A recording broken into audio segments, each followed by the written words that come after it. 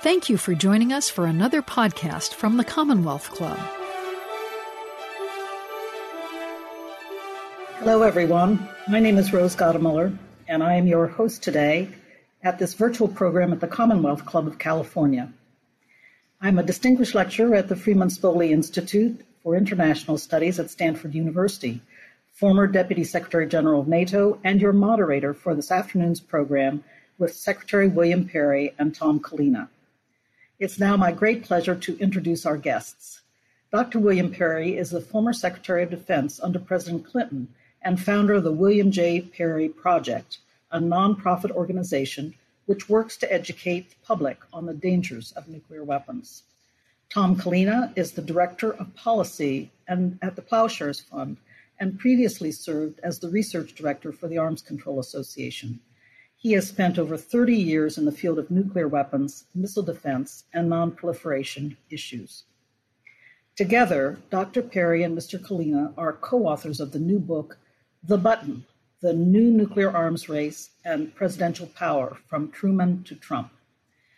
The book investigates why nearly every governmental process is subject to institutional checks and balances, yet the deployment of nuclear weapons is not. Throughout the book, our guests discuss the many glitches and slip-ups that have nearly resulted in nuclear winter, from misinformation to hacking to presidential indisposition and illness. As we approach the 75th anniversaries of Hiroshima and Nagasaki, it is particularly important that we reflect on the terrifying history of nuclear launch authority and discuss how to balance issues of national security with global stability. Our guests will initially talk for a few minutes, and then we'll have a conversation to round out the hour.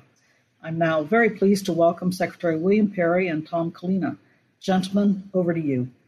I'm Tom Collina, Policy Director at the Plowshares Fund, and I had the honor of writing this book with Bill Perry, which was just published in June. And the reason we chose this timing is because, of course, we've just had the 75th anniversary of the first nuclear test, the Trinity test, earlier this month.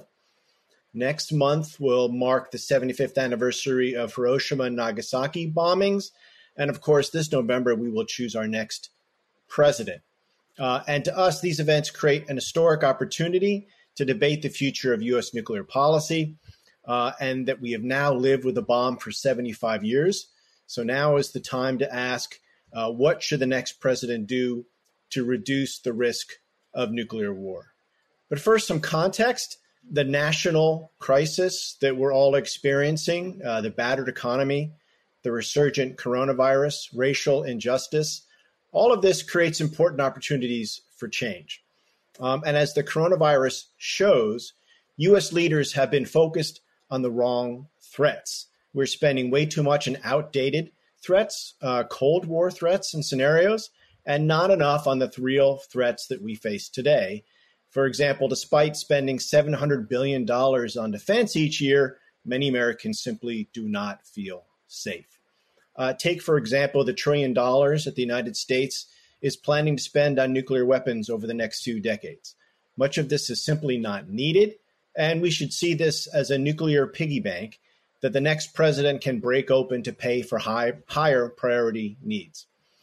But this is not just about money. We need to change policy too. The bomb does simply not address the most serious threats we face, and in fact, it can make those threats even worse. So let's unpack this a bit.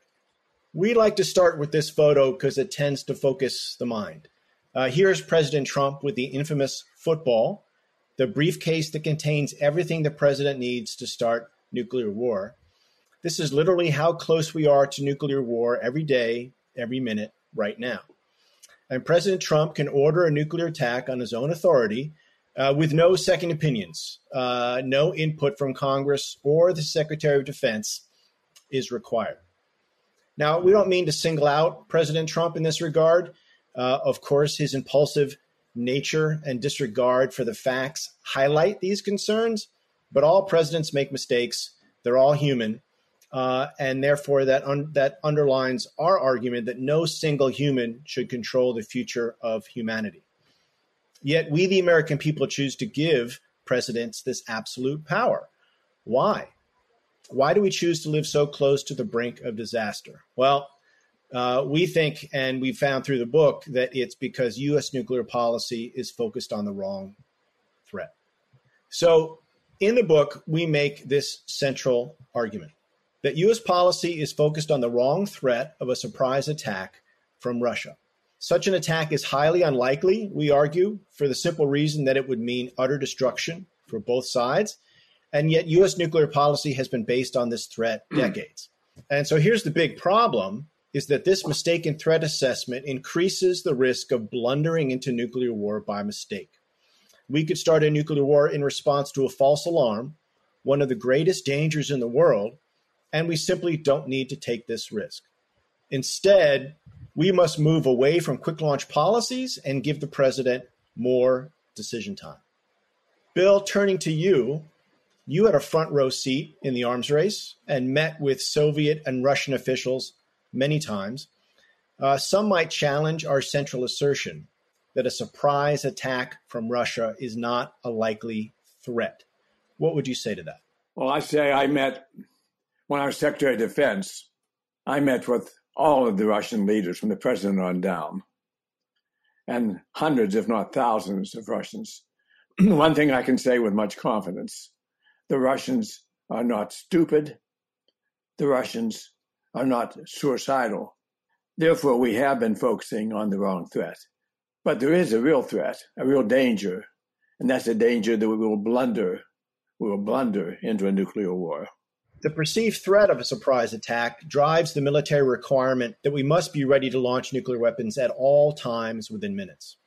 And that in turn drives these three dangerous policies: that the president has sole authority to launch nuclear weapons within minutes with no second opinions, that the president can order a first strike and is not limited to retaliation, and that the president can launch hundreds of land-based ballistic missiles, ICBMs, on warning of attack without waiting for proof of attack.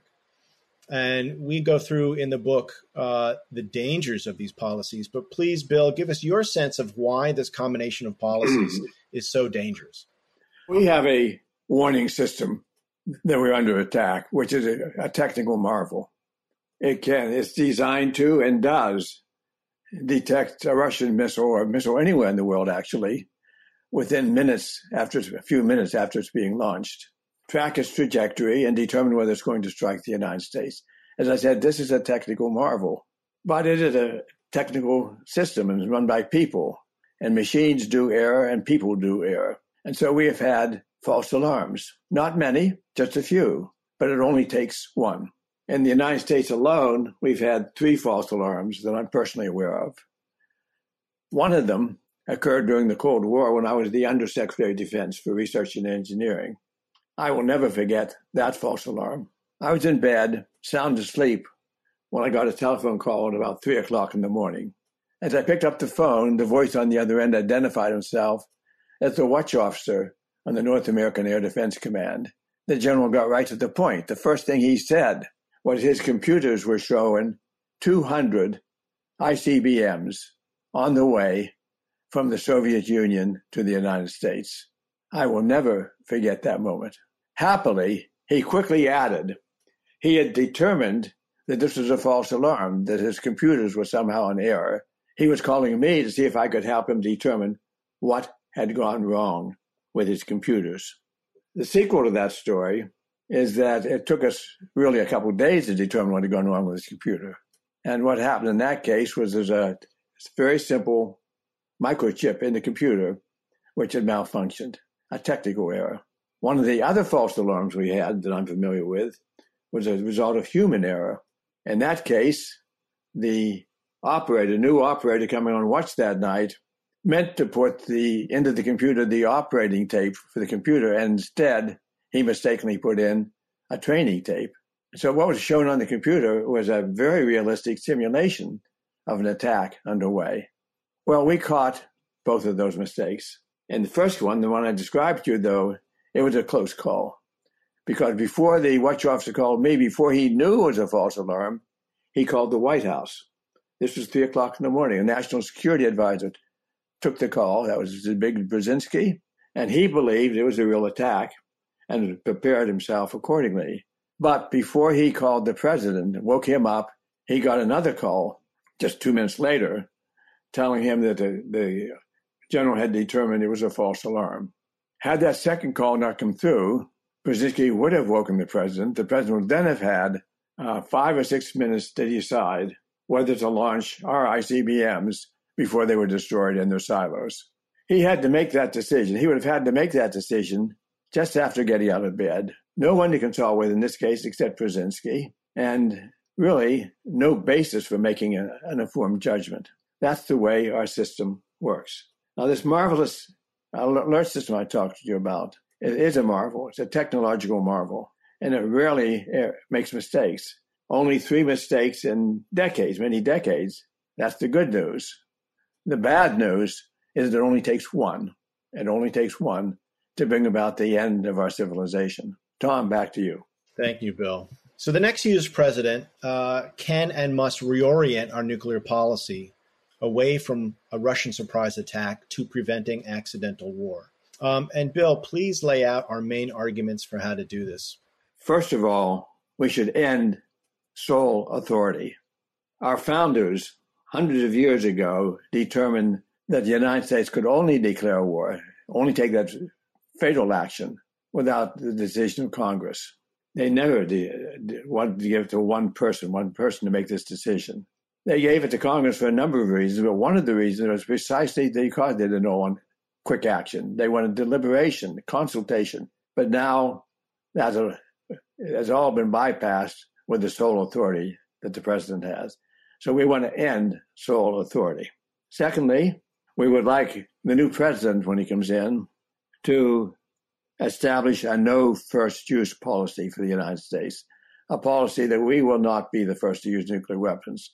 We will use nuclear weapons only for deterrence and only if we are already under attack and missiles have already struck our country. And third, I believe we ought to phase out our land-based ICBMs, our land-based missiles. The danger of a false alarm hinges primarily on the quick decision that has to be made. And ICBMs are by their nature to be used quickly. They are designed to be used quickly. They can be launched a few minutes after the alert is given. They've done that so they get out of their silos before they're destroying their silos in an attack. Happily, our deterrence does not depend on our ICBMs. We also have sea-launched missiles, which are at sea and not detectable. And we have bombers, which can be launched in an emergency. So we want to phase out our land-based ICBMs. They are, in my judgment, an accident waiting to happen. Tom? Thank you, Bill. And we're going to wrap up this presentation so we can get to your questions. But just to end up by saying that nuclear weapons really are the president's weapons. And every 4 years, we have a chance to change U.S. nuclear policy. And the 75th anniversary of the bomb and the current national crisis should inspire us to rethink our approach to national security. U.S. nuclear policy simply is doing us more harm than good, and it magnifies the dangers we face from the most likely nuclear threat, which to us is blundering into nuclear war by mistake. And the next president can and must fix this. We know this will be hard. We're up against 75 years of outdated thinking and a $50 billion industry. And history tells us that major change like this is only possible if led from the president at the top with public pressure to deliver. So we're looking to educate the next president and the public like you. Thank you very much for your time and attention. If you're interested in buying the book, please go to benbellabooks.com and use the code BUTTON30 for 30% off. And please, if you like the book, rate us on Amazon. And hopefully Rose will join us now as I stop sharing my screen. Thank you very much. The name of your book, The Button, conjures up memories of President Trump's challenge to the North Korean leader. I have the biggest button. It certainly is a vivid memory from the Cold War. And certainly recollections of the Cuban Missile Crisis might be in there too. But let's stay with North Korea.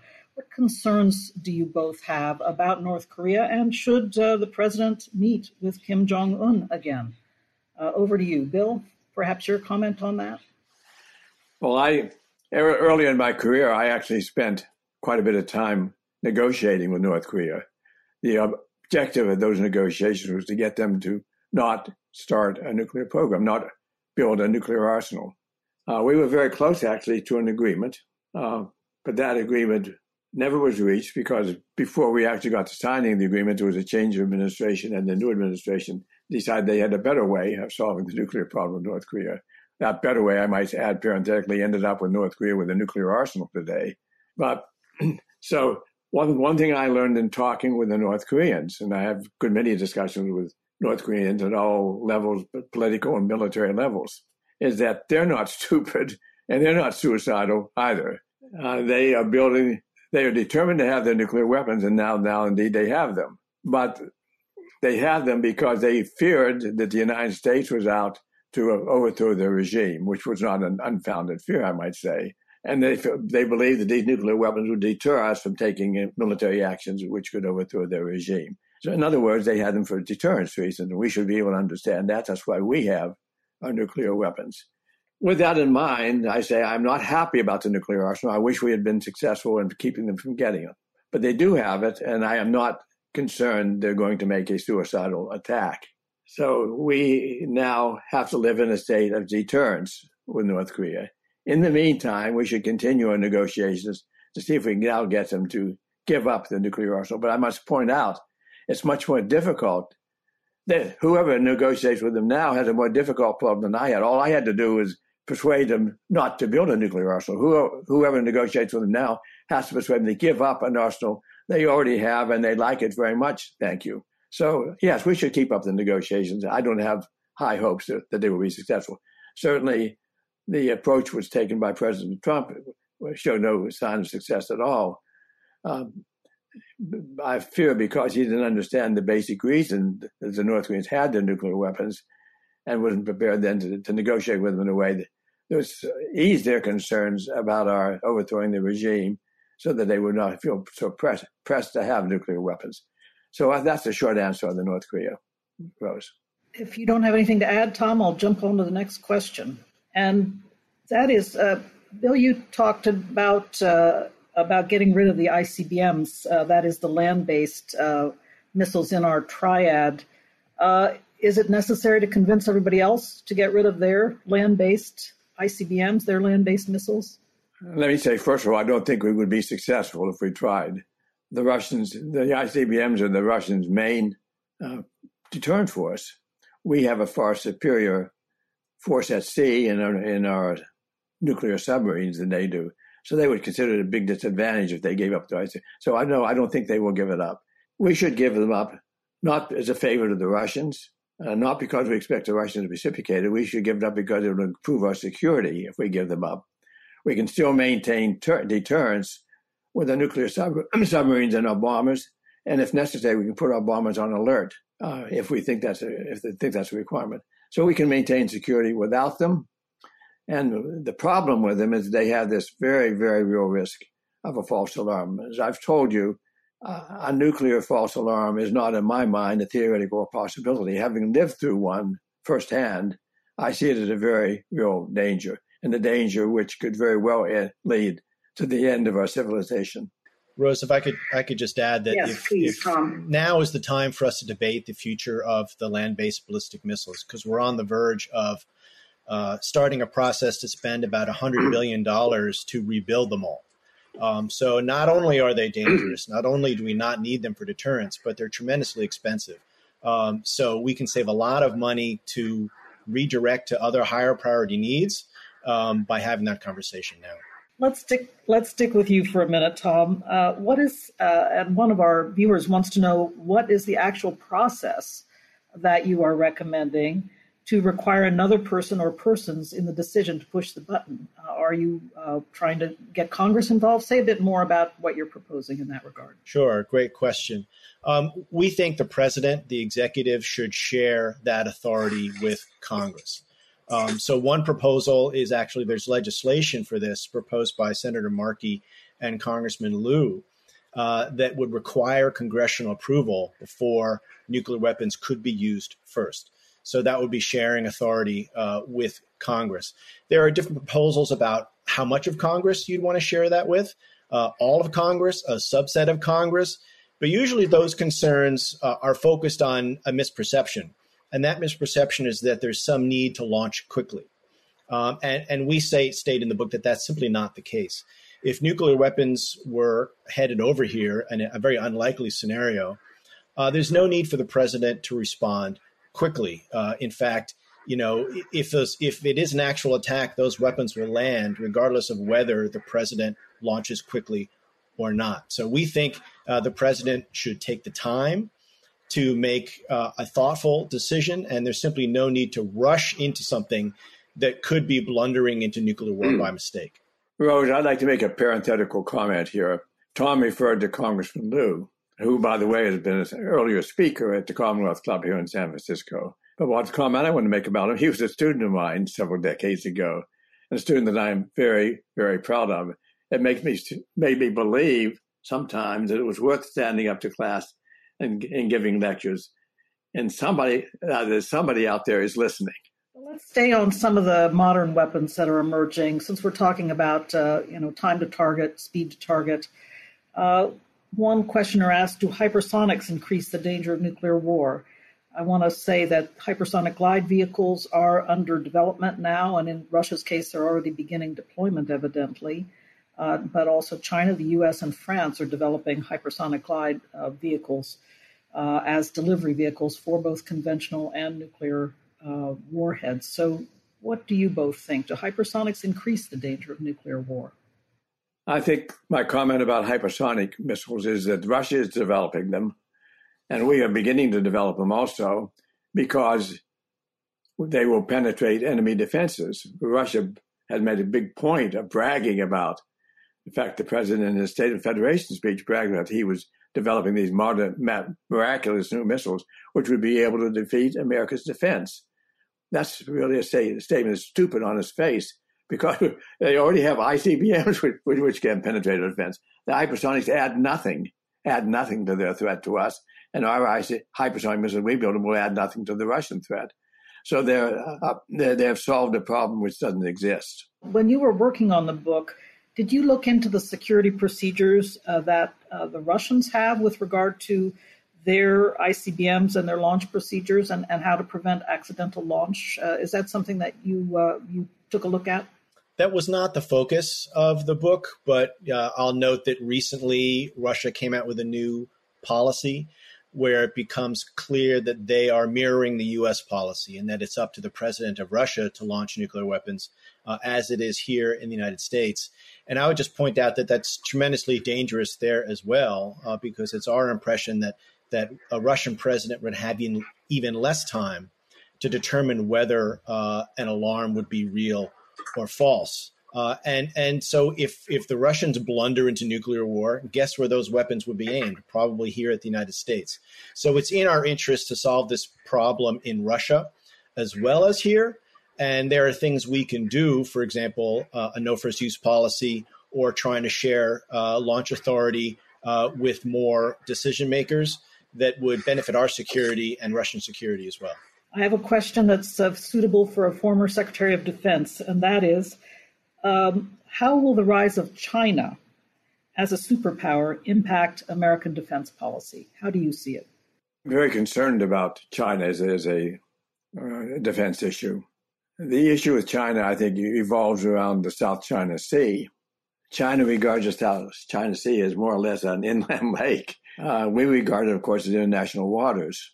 And we want to make our point by having our warships steam through those waters frequently. And the Chinese want to make their point by tracking and interfering with those warships. The danger here is that this is a scenario which can easily lead to a mistake, a blunder. We talked about the danger of a war starting by accident, technical accident, but they can also happen by political miscalculation. And this is a classic example of how you can have a political miscalculation.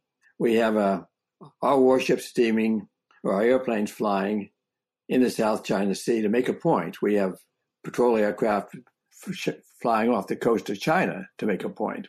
the Chinese want to make their point too. And their point is they send airplanes and ships out to harass and buzz our ships and our warplanes. So it's all too easy to imagine that an overzealous ship pilot or a ship captain or an overzealous airplane pilot will overreach his ability and cause an accident. We had some years ago, we had such an accident where the Chinese fighter plane buzzed an American reconnaissance plane, got too close, and both airplanes crashed. The Chinese pilot died. Our airplane was able to land safely on Tainan Island, a Chinese island. There's a huge, huge political uproar over that. Our ambassador, I remember at the time, barricaded himself in his, feared for his life and barricaded himself in his embassy because the hostility, the fear-mongering which the Chinese government used with their own people, got the people whipped up into quite a frenzy. So that is a kind of a situation where a military conflict could get started, not by the decision of the president of China or the president of the United States, but by an inadvertent accident caused by one of our pilots or one of their pilots or one of our ship captains, one of their ship captains. And it just escalates up. The bad feelings and hostility that occurred after that Tainan incident were such that we could very well have blundered ourselves into some kind of an escalation process. Fortunately, cooler heads prevailed that time, and it did not get out of control. But that's the kind of situation I worry about. Not that China, as president, or the United States president, will deliberately start some kind of a military conflict, but that we will blunder into it. Just as I mentioned before, the possibility of blundering into a nuclear war. But the blundering, the obvious place for the blunder to occur would be the South China Sea. Just another dimension, Rose, to the China issue is unfortunately the Trump administration right now is using China's nuclear arsenal as an excuse not to extend the New START treaty with Russia. And this is really unfortunate because, China poses a nuclear threat to be sure, but their arsenal is orders of magnitude smaller than the U.S. and Russian arsenals. So we shouldn't be trying to make China into the next adversary when they're not. And in fact, if you look at what China is doing, they have a very small deterrent, a few hundred nuclear weapons, most of which can't reach the United States. They have a no first use policy that is quite credible because their warheads are not mated to their delivery systems. And we should not be doing things that force China to act more like us. Frankly, we should be acting more like China, and that would calm the situation down. Very good. I'm glad you brought that up, Tom, because I have had a question about the status of the nuclear disarmament talks now. And you actually propose in your book, one of your recommendations is that renewed nuclear reduction talks with Russia could start with President Obama's proposal for an up to 1/3 further reduction in operationally deployed warheads below the New START level, which is 1,550. I agree that that's the easiest and fastest way to get a new reduction to about 1,000 warheads, but you're quite right. In fact, the current administration wants China to come to the table and says that they are, in fact, building up new nuclear forces. And Russia is building up new nuclear forces, building more nuclear warheads. And for some, this is an excuse not to do any further reductions, nor to eliminate any further nuclear weapons. Instead, the argument goes we should be building up weapons and building up new nuclear warheads. I'd be interested in what you both have to say about that. Bill, do you want to start on that?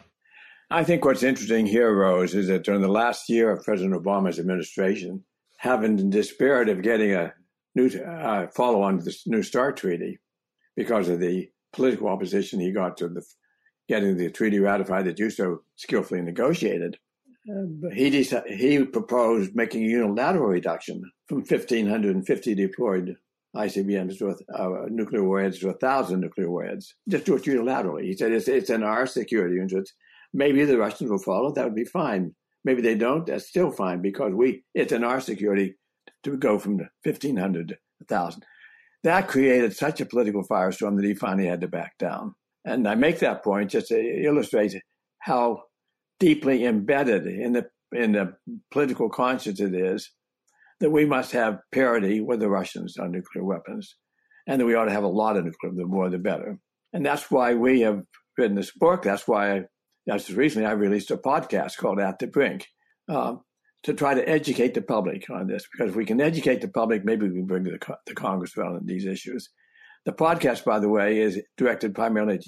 The reason we made a podcast is it's really the same ideas, the same thoughts in the book, but we're trying to get to a younger audience.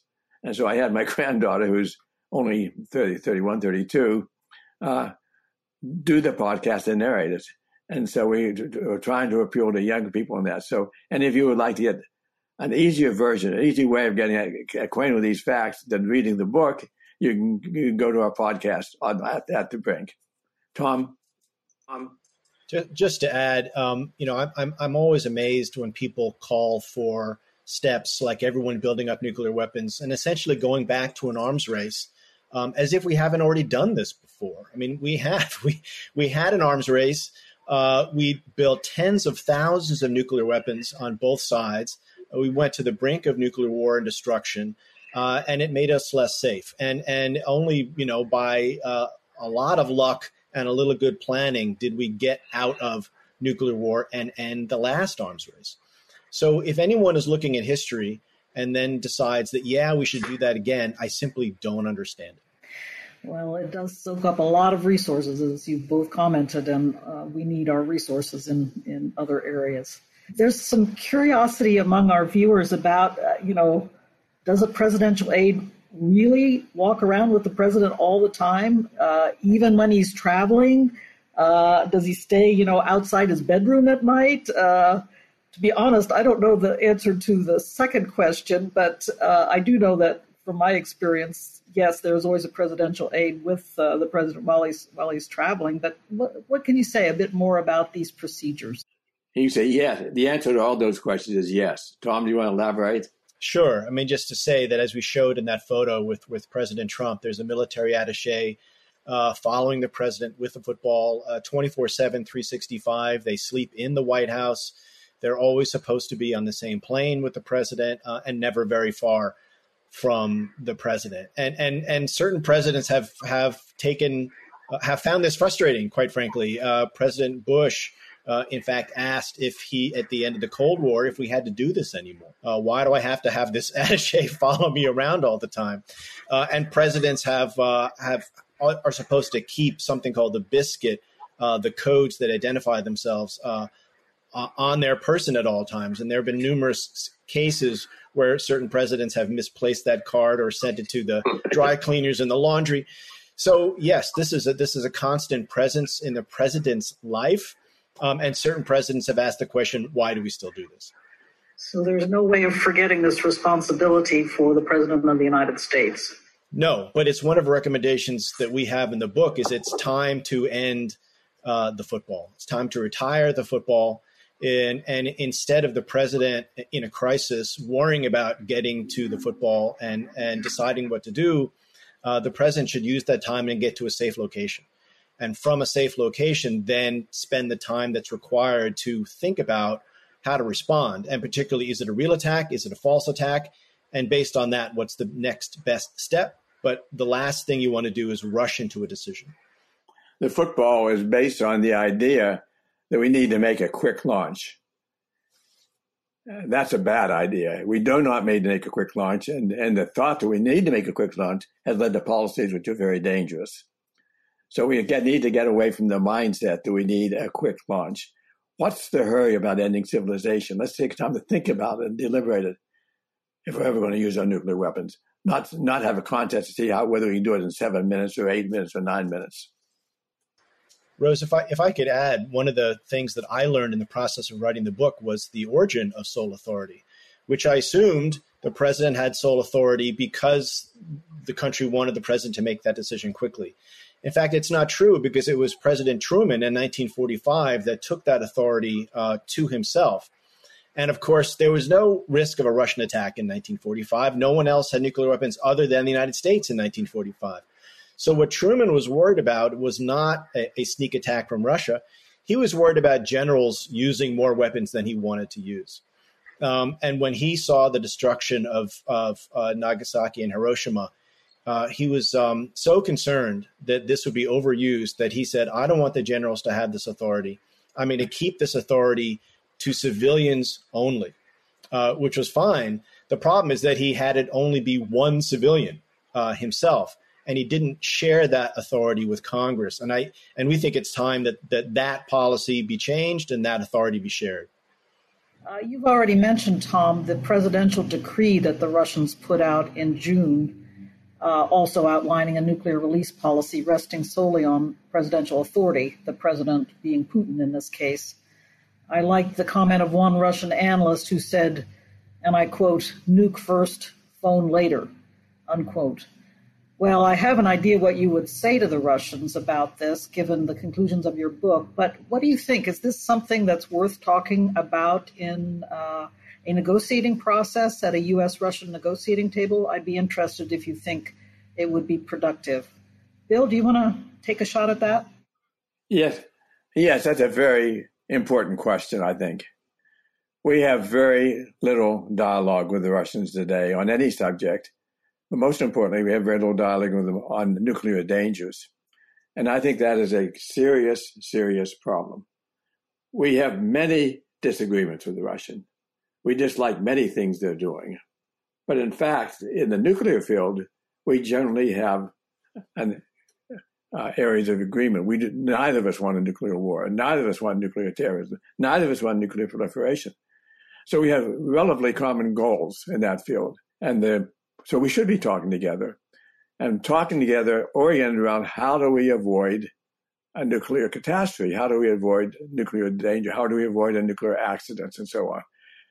Because if Tom and I are right, the real danger of a nuclear catastrophe lies in an accident or a miscalculation. Both of those can be the probability of them can be greatly lowered if we're talking with each other. We understand what each other's thinking. When I was the Secretary of Defense, I spent more time with the Russian Minister of Defense than any other Minister of Defense. We were working together on nuclear issues, actually. We were working together, this was back in 1994, 95, at the end of the Cold War. We were working together on how to safely dismantle nuclear weapons in Ukraine, in Kazakhstan, in Belarus, and in Russia, and in the United States. And in the course of that 4-year period, we actually dismantled 8,000 nuclear weapons, half of them in the former Soviet Union and half of them in the United States. But the important part of that dialogue was that I had an understanding and a confidence in what the Russians were thinking on these issues. And that lack of understanding that we have today is a very dangerous thing. So we need to get dialogue with the Russians going in the nuclear field. Even if we don't talk about any other issue, even if we want to spit in their face on other issues, in the nuclear field, we should be talking with and talking seriously about areas of mutual interest to make our country safer, their country safer, indeed the whole world safer. Just to add, I completely agree. We should be talking with the Russians. I'm not sure we want to make these things conditional on Russian support, right? I mean, I think the United States would be safer if we remove sole authority, if we announce a no first use policy, if we get rid of our ICBMs. We will be safer if we do all those things, regardless of what Russia does. So yes, it'd be great if Russia came along with us, but I don't think we should wait for Russia. In fact, I would like to ask you both if you have, because if you ask the current administration, they would say we are talking to Russia. Even in the last couple of days, they've had working group meetings going on in Vienna to talk about space security, to talk about there are strategic security talks going on, apparently, and also some discussions of verification technology and monitoring for the next nuclear arms reduction treaty. How do you think they're doing so far? How do you think they're proceeding? And I'd be interested if you have any opinions on that, just from what we've been able to read in the press in recent days. Tom, you want to start with that one? Again, talking is good. I support dialogue and connections with the United States and Russia. Unfortunately, it doesn't seem these talks will produce anything in particular because the United States, the Trump administration, has this nonsensical position on extending the New START treaty. I mean, that's what has to happen now is extend New START before it expires in February. And the Trump administration is saying they're reluctant to do that unless China is part of that. To me, that makes no sense, given China's much smaller nuclear arsenal and the need to continue reducing U.S. and Russian arsenals. Any word of comment from you, Bill, on this?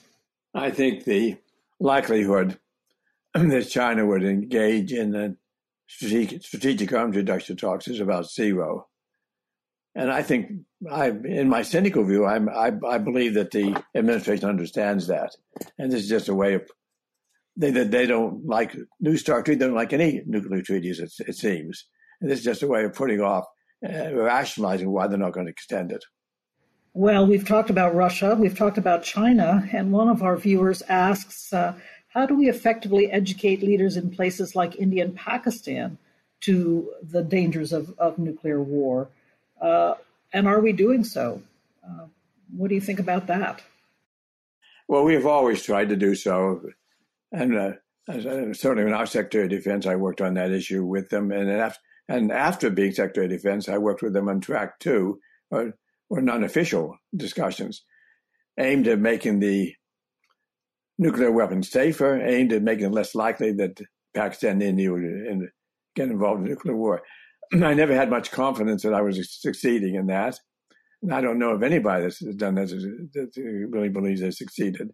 But I do want to point out that India and Pakistan have had 3 or 3.5 wars, depending on how you count them, over the issue of Kashmir. Now the issue has not been resolved, so there's always a possibility of a 4th war occurring. And if a war occurred, a fighting military conflict, conventional military conflict, one side would lose, probably Pakistan, because they have the weaker forces. And that side is going to be tempted to use their nuclear weapons. If they use them, the other side would respond, and a general nuclear exchange would occur. So we say, well, how does that affect us? That's in another part of the world. We feel bad about all those Pakistanis and Indians dying, but it's not going to spread. Even if the war did not spread, if each of them use even half of their nuclear arsenals and aim at each other's city, the resulting firestorms from these hundreds of cities being destroyed would lead to so much atmospheric pollution getting into the stratosphere and basically blocking the sun for some period of time. There's a debate over how long and how intense. But most of the models that I've seen suggest that we would have something like temperature drops of a few degrees occurring for a few years. That would be catastrophic for the whole world. So beyond the human death, the human toll in India and Pakistan, now a war between India and Pakistan would affect the whole world. Just to add a short word that, I mean, if we want India and Pakistan to control their arms race and to stand down and to limit their forces, we need to show a good example. And we haven't really been doing that. In fact, they've been looking at our example to modernize their forces, to diversify their forces. And so we need to show a different picture of what responsible nations do. Thank you.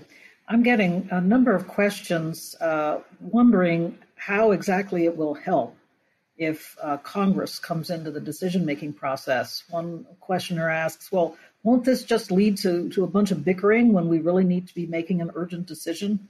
And so you've gotten that question probably a lot. I'd like to know how you're thinking about it.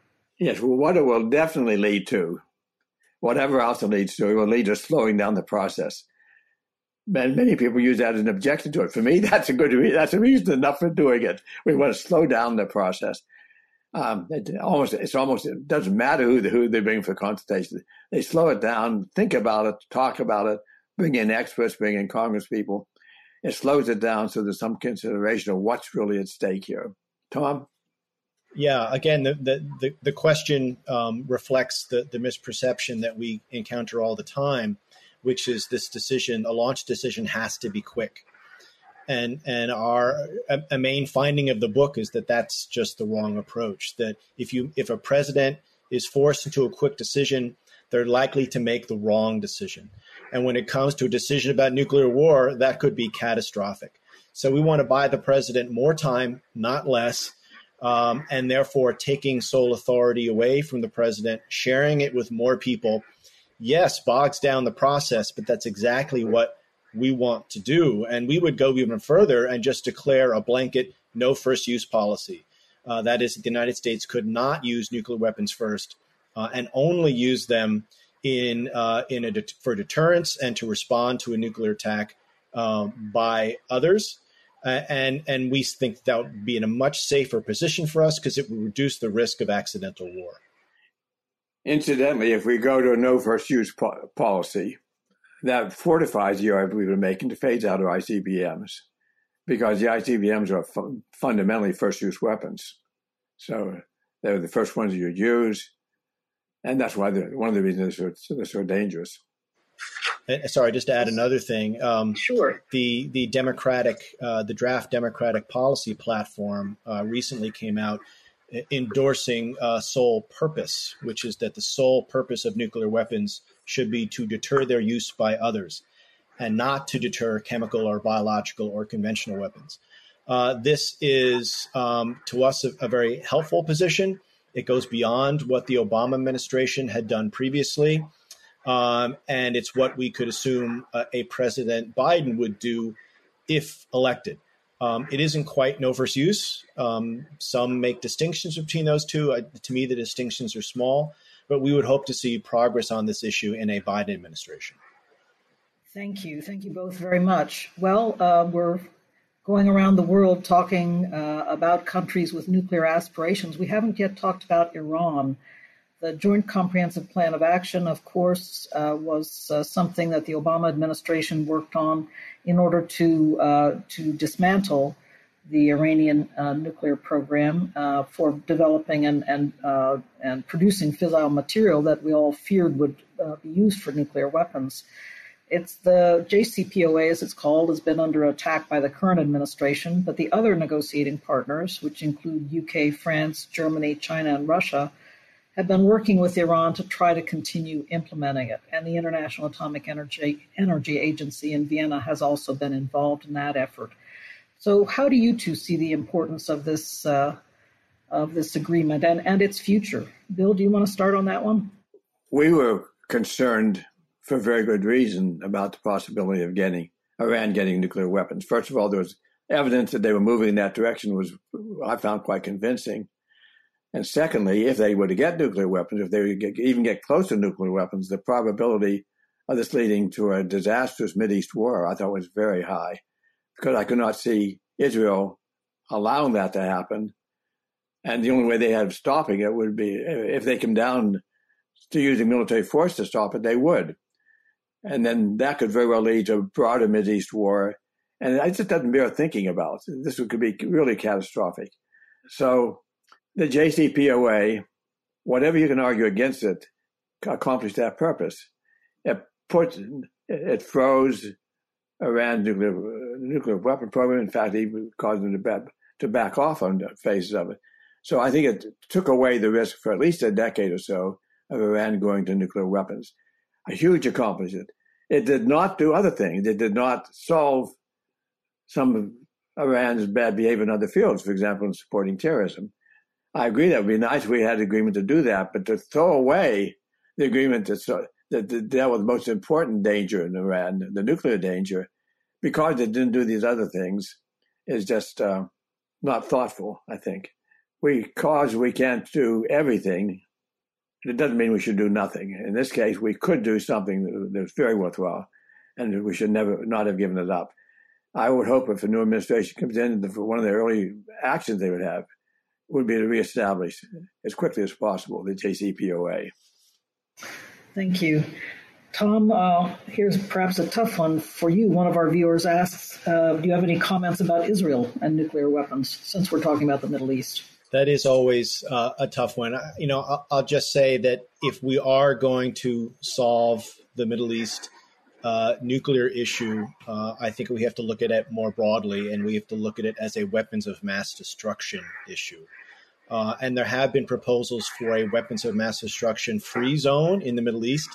I think that makes good sense if you can get it, but it will take tremendously tough negotiations between all of the countries in the Middle East, all the countries that have weapons of mass destruction programs, including Israel, including Iran.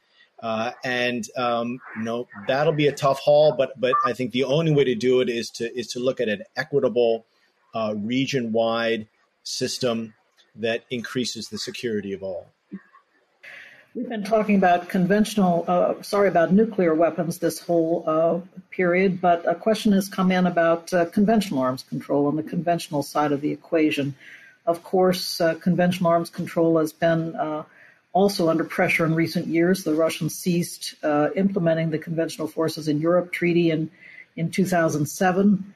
This year, the current administration says they've been actually violating the Open Skies Treaty, and they have notified withdrawal from the Open Skies Treaty, which is a treaty under which the signatories, including a lot of our allies in Europe, can fly over the territory of the Russian Federation.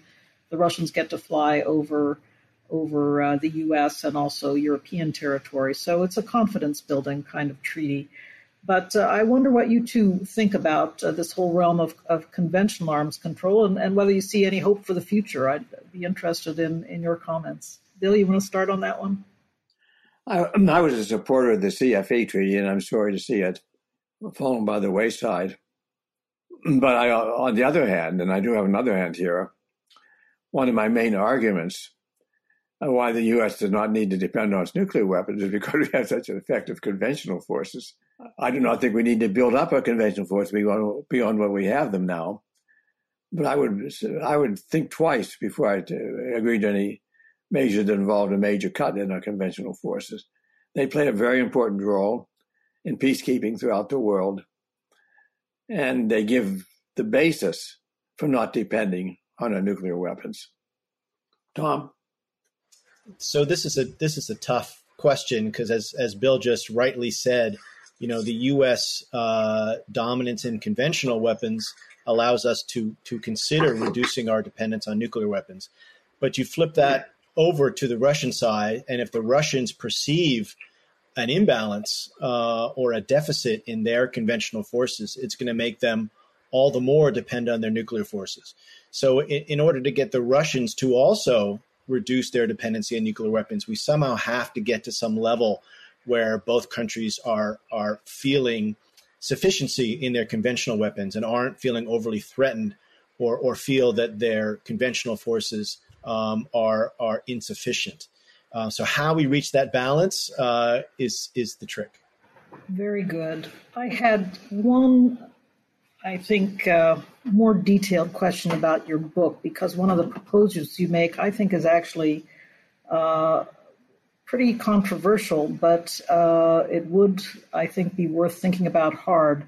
Your book is really focusing on the U.S.-Russian nuclear relationship, which has long been based on what we call first strike stability. And Bill, you talked about parity, and that comes from the fact that we have a balance of forces. We can maintain the ability to threaten each other with a first strike. And in fact, this is not the approach that others have taken, and in particular, China. They have had a secure second strike approach. It's been the basis for their nuclear doctrine. But now China is shifting capabilities to ICBMs, intercontinental ballistic missiles, and SLBMs at a high level of readiness that seem to be moving them more in a first strike direction. Are we in danger of attracting them to our approach and losing out on this more stabilizing approach, as you call it, second use assured retaliation? Yes, we are. I mean, I think that's the reason why, rather than goading China into giving up their no first use policy, we should be matching China's no first use policy, and we should be trying to implement policies that are closer to China's. Reducing offensive forces, having those forces be less threatening by not having them on alert, and doing more of what China is doing. I think the more alarming positions that we may see China moving towards are largely because of actions that the United States is taking, particularly in missile defense deployments that we see as defensive, but China sees as offensive. So I think we need to see the effect of our own policies that are having on China's behavior, and seek our own policies in a way to make China's stance less threatening to us. Rose, this gives me an opportunity to make a little riff on our ballistic missile defense system. We have built this system on some sort of a theory, I think, that it provides some defense for the United States. China sees it as a challenge to their nuclear deterrence forces.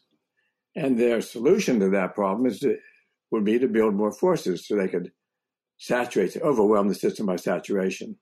Every defense system, every ballistic missile defense system is subject to being defeated by saturation. This system that we've designed to build is particularly susceptible to that because it operates in the outer atmosphere where it's very easy to build decoys. So you don't have to saturate the system. You don't have to build a lot of ICBMs, a lot of warheads. You can build a relatively few warheads and then multiply their effectiveness by having 10 times or 100 times as many decoys as you have warheads. And decoys work very well in the outer atmosphere, which is where our missile defense system works. So the irony of it is that we have built, at a considerable expense, a ballistic missile defense system that does not defend us, it will not defend us. But on the other hand, it has inspired other countries thinking maybe it will work to increase the offensive force. So it's actually increased the danger to us by providing incentives to China to build more missiles and more warheads without offering us any defense in compensation for that. Rose, I should add one qualification to what I said before. When I was panning missile defense systems saying they don't work, I was speaking of strategic missile defense system. I have supported for years and continue to support tactical missile defense systems, which have technically quite different problems. And the ones we have are quite effective for what they do. Not only do U.S. missile defense deployments against strategic forces not make us safer, and not only do they cause other countries to build up their forces, as Bill mentioned, but they make Russia in particular less likely to reduce their forces. You know, when we try to seek arms control and arms reduction agreements with Russia, what they say is, well, we're worried about your missile defenses. So unless you put a limit on your missile defenses, we're not going to reduce our offensive forces.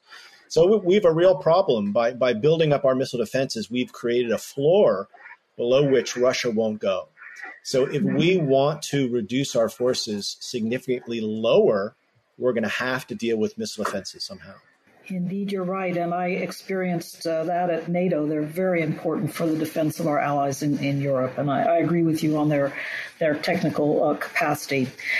We're down to our very last minute. So I want to ask you both a kind of lightning round. If you had an invitation to the White House on January 20th, what would be the 3 sentences you'd say to the president, whether it's Mr. Trump or his opponent, who was actually sworn in that day? I would say, first of all, our whole nuclear policy is based on the wrong threat, based on assuming the wrong threat. The threat is not a surprise attack from Russia, a bolt out of the blue. The threat is a blundering into nuclear war. And secondly, because we've made this wrong decision, our policies have turned out to be wrong. We've based our policies on solving the wrong problem. And not only those policies wrong and costing us more than they should, but they're actually they're actually increasing the danger from a blundering into a nuclear war, an accidental nuclear war. Those are the 2 important points I'd make. Tom, why don't you add a few to that? I would just tell the president that they have a historic opportunity to rethink national security and to look at the resources that we're spending, particularly at the Pentagon, and how we might redeploy those resources to more pressing needs. Very good. Thank you both for a great discussion. Big thanks to Secretary William Perry and Tom Kalina for joining us today. We'd also like to thank our audience for watching and participating live. Excellent questions. Thank you all. If you'd like to watch more programs or support the Commonwealth Club's efforts in making virtual programming, please visit commonwealthclub.org/online. I'm Rose Gottemuller. Thank you, and stay safe, everyone. You've been listening to the Commonwealth Club of California. Hear thousands of our podcasts on Apple Podcasts, Google Play, and Stitcher. If you like what you've heard, please consider supporting our work and help us bring 500 programs a year to listeners like you. Go to commonwealthclub.org/donate.